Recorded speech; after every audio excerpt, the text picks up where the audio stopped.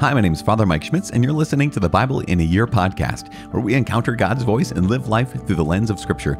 The Bible in a Year podcast is brought to you by Ascension. Using the Great Adventure Bible timeline, we'll read all the way from Genesis to Revelation, discovering how the story of salvation unfolds and how we fit into that story today. It is day 155. We are on day 2 of our second Messianic checkpoint. We are reading from Mark's Gospel, chapters 3 and 4. We're also praying today from Psalm 20. As always, the Bible translation that I am reading from is the Revised Standard Version, the Second Catholic Edition, and I'm using the Great Adventure Bible from Ascension. If you want to download your own Bible in a Year reading plan, you can visit ascensionpress.com/Bible in a Year. You can also subscribe to this podcast to receive daily podcast episodes. Someone once told me that if you're using the Hallow app, you can't subscribe.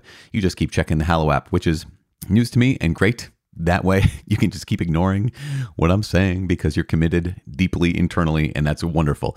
But as I said, it is day 155. We are reading Mark's Gospel, chapters 3 and 4, and we're praying Psalm 20. The Gospel of St. Mark, chapter 3. The man with a withered hand. Again, he entered the synagogue, and a man was there who had a withered hand. And they watched him to see whether he would heal him on the Sabbath, so that they might accuse him. And he said to the man with the withered hand, "Come here." And he said to them, "Is it lawful on the Sabbath to do good or to do harm, to save life or to kill?" But they were silent. And he looked around at them with anger, grieved at their hardness of heart, and said to the man, "Stretch out your hand." He stretched it out, and his hand was restored. The Pharisees went out and immediately held counsel with the Herodians against him, how to destroy him. A multitude by the sea. Jesus withdrew with his disciples to the sea, and a great multitude from Galilee followed, also from Judea and Jerusalem and Idumea, and from beyond the Jordan, and from about Tyre and Sidon, a great multitude, hearing all that he did, came to him. And he told his disciples to have a boat ready for him because of the crowd, lest they should crush him. For he had healed many, so that all who had diseases pressed upon him to touch him. And whenever the unclean spirits saw him, they fell down before him and cried out, "You are the Son of God." And he strictly ordered them not to make him known. Jesus appoints the 12. And he went up on the mountain, and called to him those whom he desired, and they came to him. And he appointed 12 to be with him, and to be sent out to preach, and have authority to cast out demons: Simon, whom he surnamed Peter, James the son of Zebedee, and John the brother of James, whom he surnamed Boanerges, that is, sons of thunder, Andrew, and Philip, and Bartholomew, and Matthew, and Thomas, and James the son of Alphaeus, and Thaddeus, and Simon the Cananean, and Judas Iscariot, who betrayed him. Jesus and Beelzebul. Then he went home, and the crowd came together again, so that they could not even eat. And when his friends heard it, they went out to seize him, for they said, "He is beside himself." And the scribes who came down from Jerusalem said, "He is possessed of Beelzebul, and by the prince of demons he casts out demons." And he called them to him, and said to them in parables, "How can Satan cast out Satan? If a kingdom is divided against itself, that kingdom cannot stand. And if a house is divided against itself, that house will not be able to stand. And if Satan has risen up against himself and is divided, he cannot stand, but is coming to an end. But no one can enter a strong man's house and plunder his goods, unless he first binds the strong man. Then indeed he may plunder his house. Truly I say to you, all sins will be forgiven the sons of men, and whatever blasphemies they utter. But whoever blasphemes against the Holy Spirit never has forgiveness, but is guilty of an eternal sin. For they had said, he has an unclean spirit. The true kindred of Jesus. And his mother and his brethren came, and standing outside, they sent to him and called him. And a crowd was sitting about him, and they said to him, "Your mother and your brethren are outside asking for you." And he replied, "Who are my mother and my brethren?" And looking around on those who sat about him, he said, "Here are my mother and my brethren. Whoever does the will of God is my brother and sister and mother." Chapter 4. The parable of the sower. Again, he began to teach beside the sea, and a very large crowd gathered about him, so that he got into a boat and sat in it on the sea, and the whole crowd was beside the sea on the land. And he taught them many things in parables, and in his teaching he said to them, "Listen, a sower went out to sow, and as he sowed, some seed fell along the path, and the birds came and devoured it. Other seed fell on rocky ground, where it had not much soil, and immediately it sprang up, since it had no depth of soil. And when the sun rose, it was scorched, and since it had no root, it withered away. Other seed fell among thorns, and the thorns grew up and choked it, and it yielded no grain. And other seeds fell into good soil, and brought forth grain, growing up and increasing, and yielding 30-fold, and 60-fold, and 100-fold. And he said, He who has ears to hear, let him hear. Explanation of the parable. And when he was alone, those who were about him with the 12 asked him concerning the parables, and he said to them, To you has been given the secret of the kingdom of God. But for those outside, everything is in parables, so that they may indeed see but not perceive, and may indeed hear but not understand, lest they should turn again and be forgiven. And he said to them, Do you not understand this parable? How then will you understand all the parables? The sower sows the word. And these are the ones along the path, where the word is sown. When they hear, Satan immediately comes and takes away the word which is sown in them. And these in like manner are the ones sown upon rocky ground, who, when they hear the word, immediately receive it with joy, and they have no root in themselves, but endure for a while. Then, when tribulation or persecution arise on account of the word, immediately they fall away. And others are the ones sown among thorns. They are those who hear the word, but the cares of the world, and the delight in riches, and the desire for other things enter in and choke the word, and it proves unfruitful. But those that were sown upon the good soil are the ones who hear the word and accept it and bear fruit 30-fold and 60-fold and 100-fold. A lamp is not hidden. And he said to them, Is a lamp brought in to be put under a bushel, or under a bed, and not on a stand? For there is nothing hidden except to be made manifest, nor is anything secret except to come to light. If any man has ears to hear, let him hear. And he said to them, Take heed what you hear.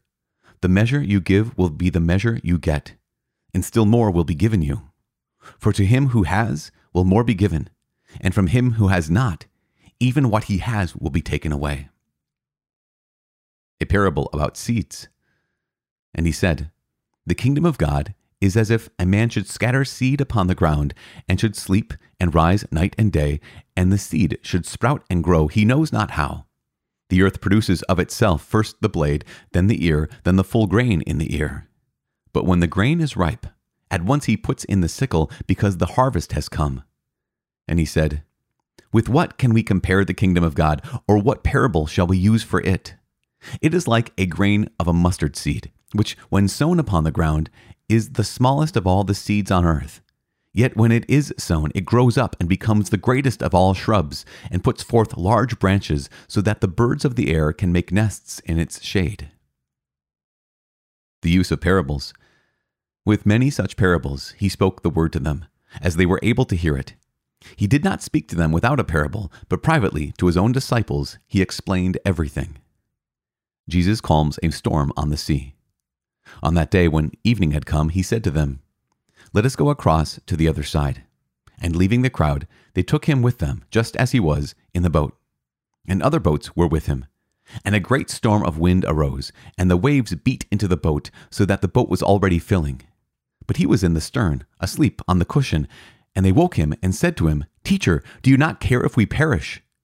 And he awoke, and rebuked the wind, and said to the sea, Peace, be still.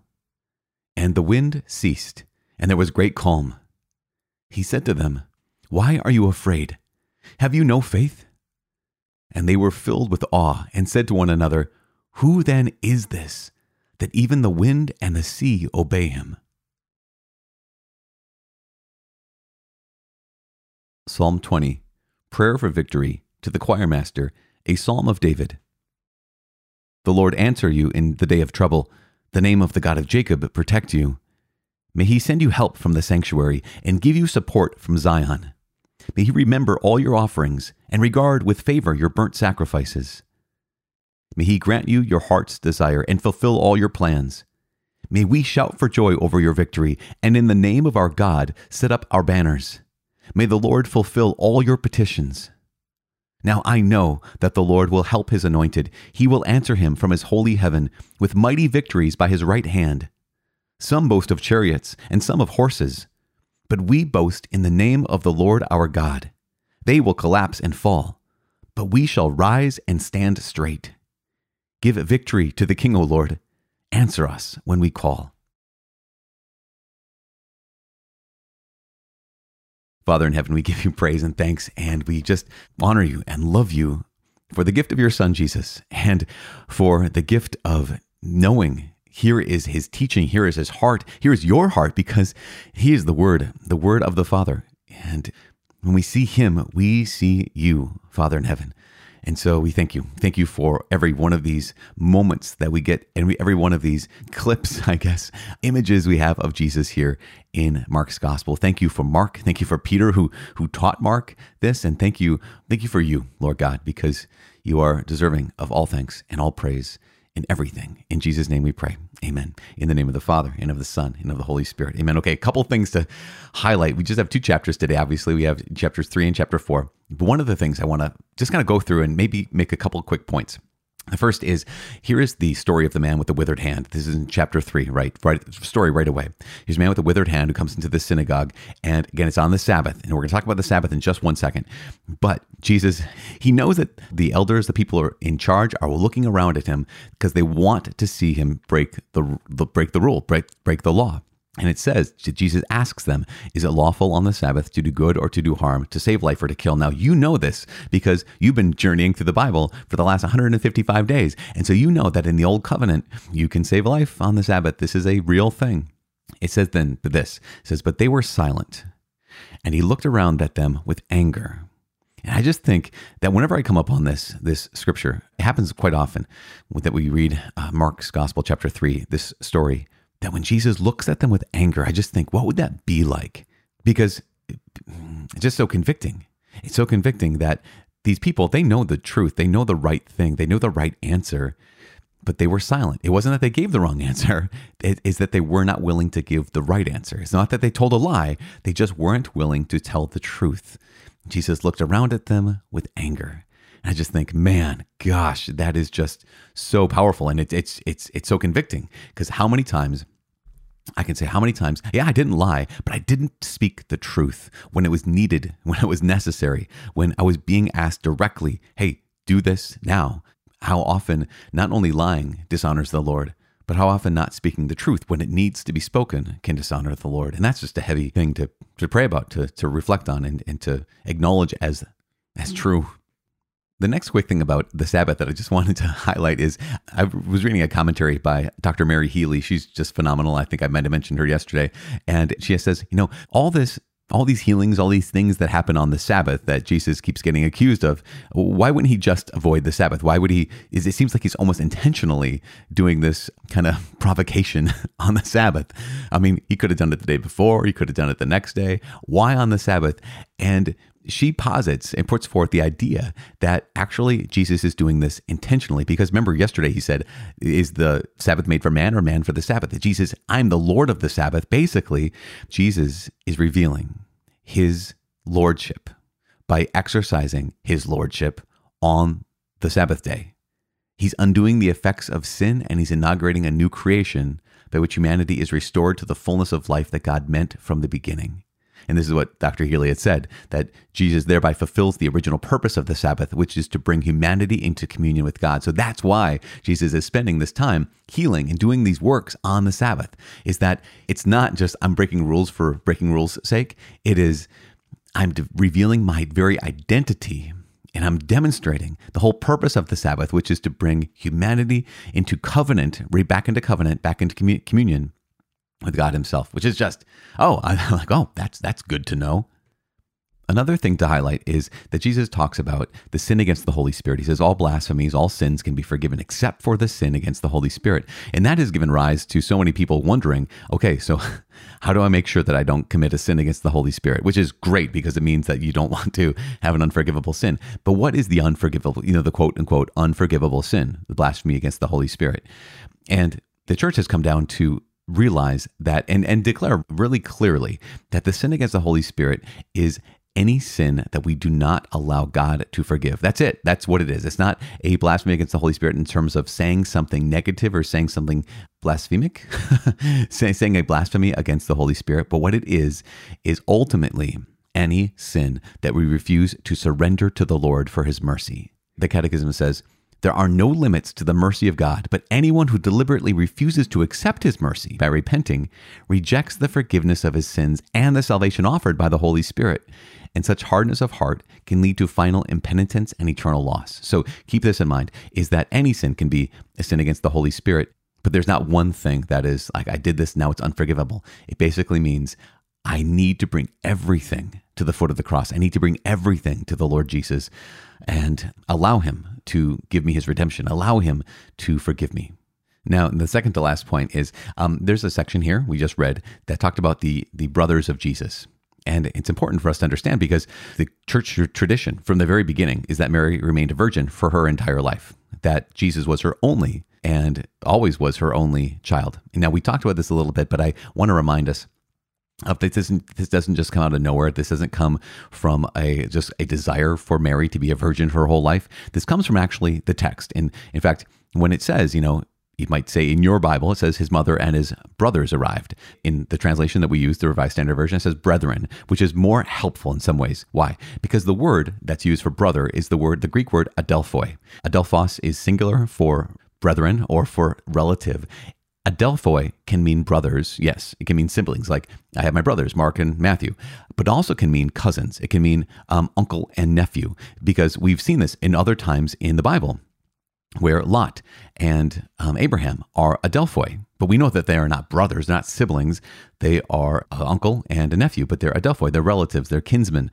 And that is the word that's used here. And so when you read the Bible and it says Jesus' brothers, to automatically just assume, well, that means his siblings, that's actually incorrect. In fact, the early church never believed this. In fact, in the 3rd, 4th century, there was a man named St. Jerome. St. Jerome had translated the Bible from Hebrew and Greek into the language of the people, into Latin.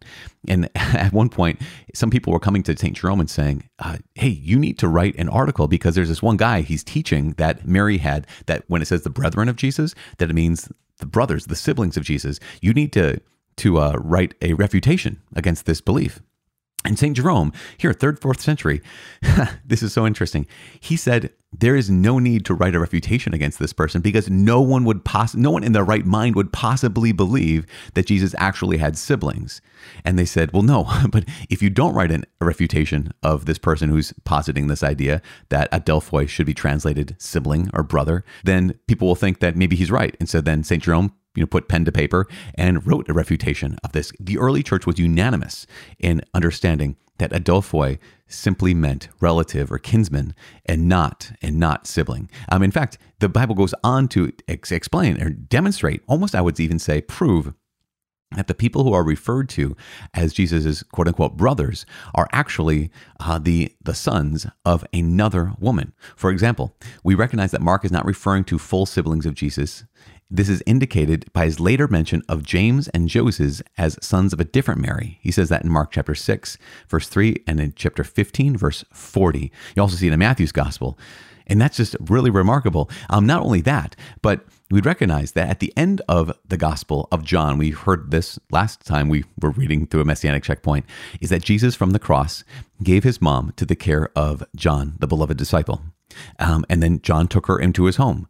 This would be unthinkable if she had other sons who could care for her. It would be absolutely unthinkable if Mary had other sons that could care for her. So the unanimous tradition of the church is that adelphoi refers to Jesus' cousins, his relatives, his kinsmen, and not to his siblings, because Jesus didn't have siblings, because Mary was always perpetually a virgin. Now, okay, there's that point there. Made the point. Last thing. I said that was the second to last. This is the last. And it's actually the last thing we heard basically in chapter 4. After Jesus calms the storm, it says that they were filled with awe and said to one another, "Who then is this that even wind and sea obey him?" And this is so important because the whole point of the gospel in so many ways is to establish the identity of Jesus. It's to establish the identity of Jesus. And what they're going to discover is what the demons already know. You are the Holy One. You are the Son of God. They already know this in some way. And here are the apostles, and they are filled with fear and awe and are asking the question, who then possibly could he be? And that's the question that Jesus ultimately answers with every miracle. That question Jesus ultimately answers with the resurrection, that he is the Lord God, the maker of heaven and earth. And he is the Word of the Father, the eternal Son of the Father. And he truly is God. He truly is God. And man, I'm just so grateful that Jesus was sent to us from the Father, that he came forth from the Father to be our redemption, to be our salvation, and to make us into adopted sons and daughters of the Father. As we continue our journey, a couple more days of Messianic Checkpoint, we got, a few more, which is great. We have finished chapters 3 and 4. We're going up to chapter 16. And so we have a number of days to continue to watch Jesus, to listen to him, and to just walk with him. And so let's pray for each other that we continue to walk in faithfulness, and that we continue to walk in joy and in hope and in love, and that we continue to be the men and women that God has made us to be. So let's pray for each other. I'm praying for you. Please pray for me. My name is Father Mike. I cannot wait to see you tomorrow. God bless.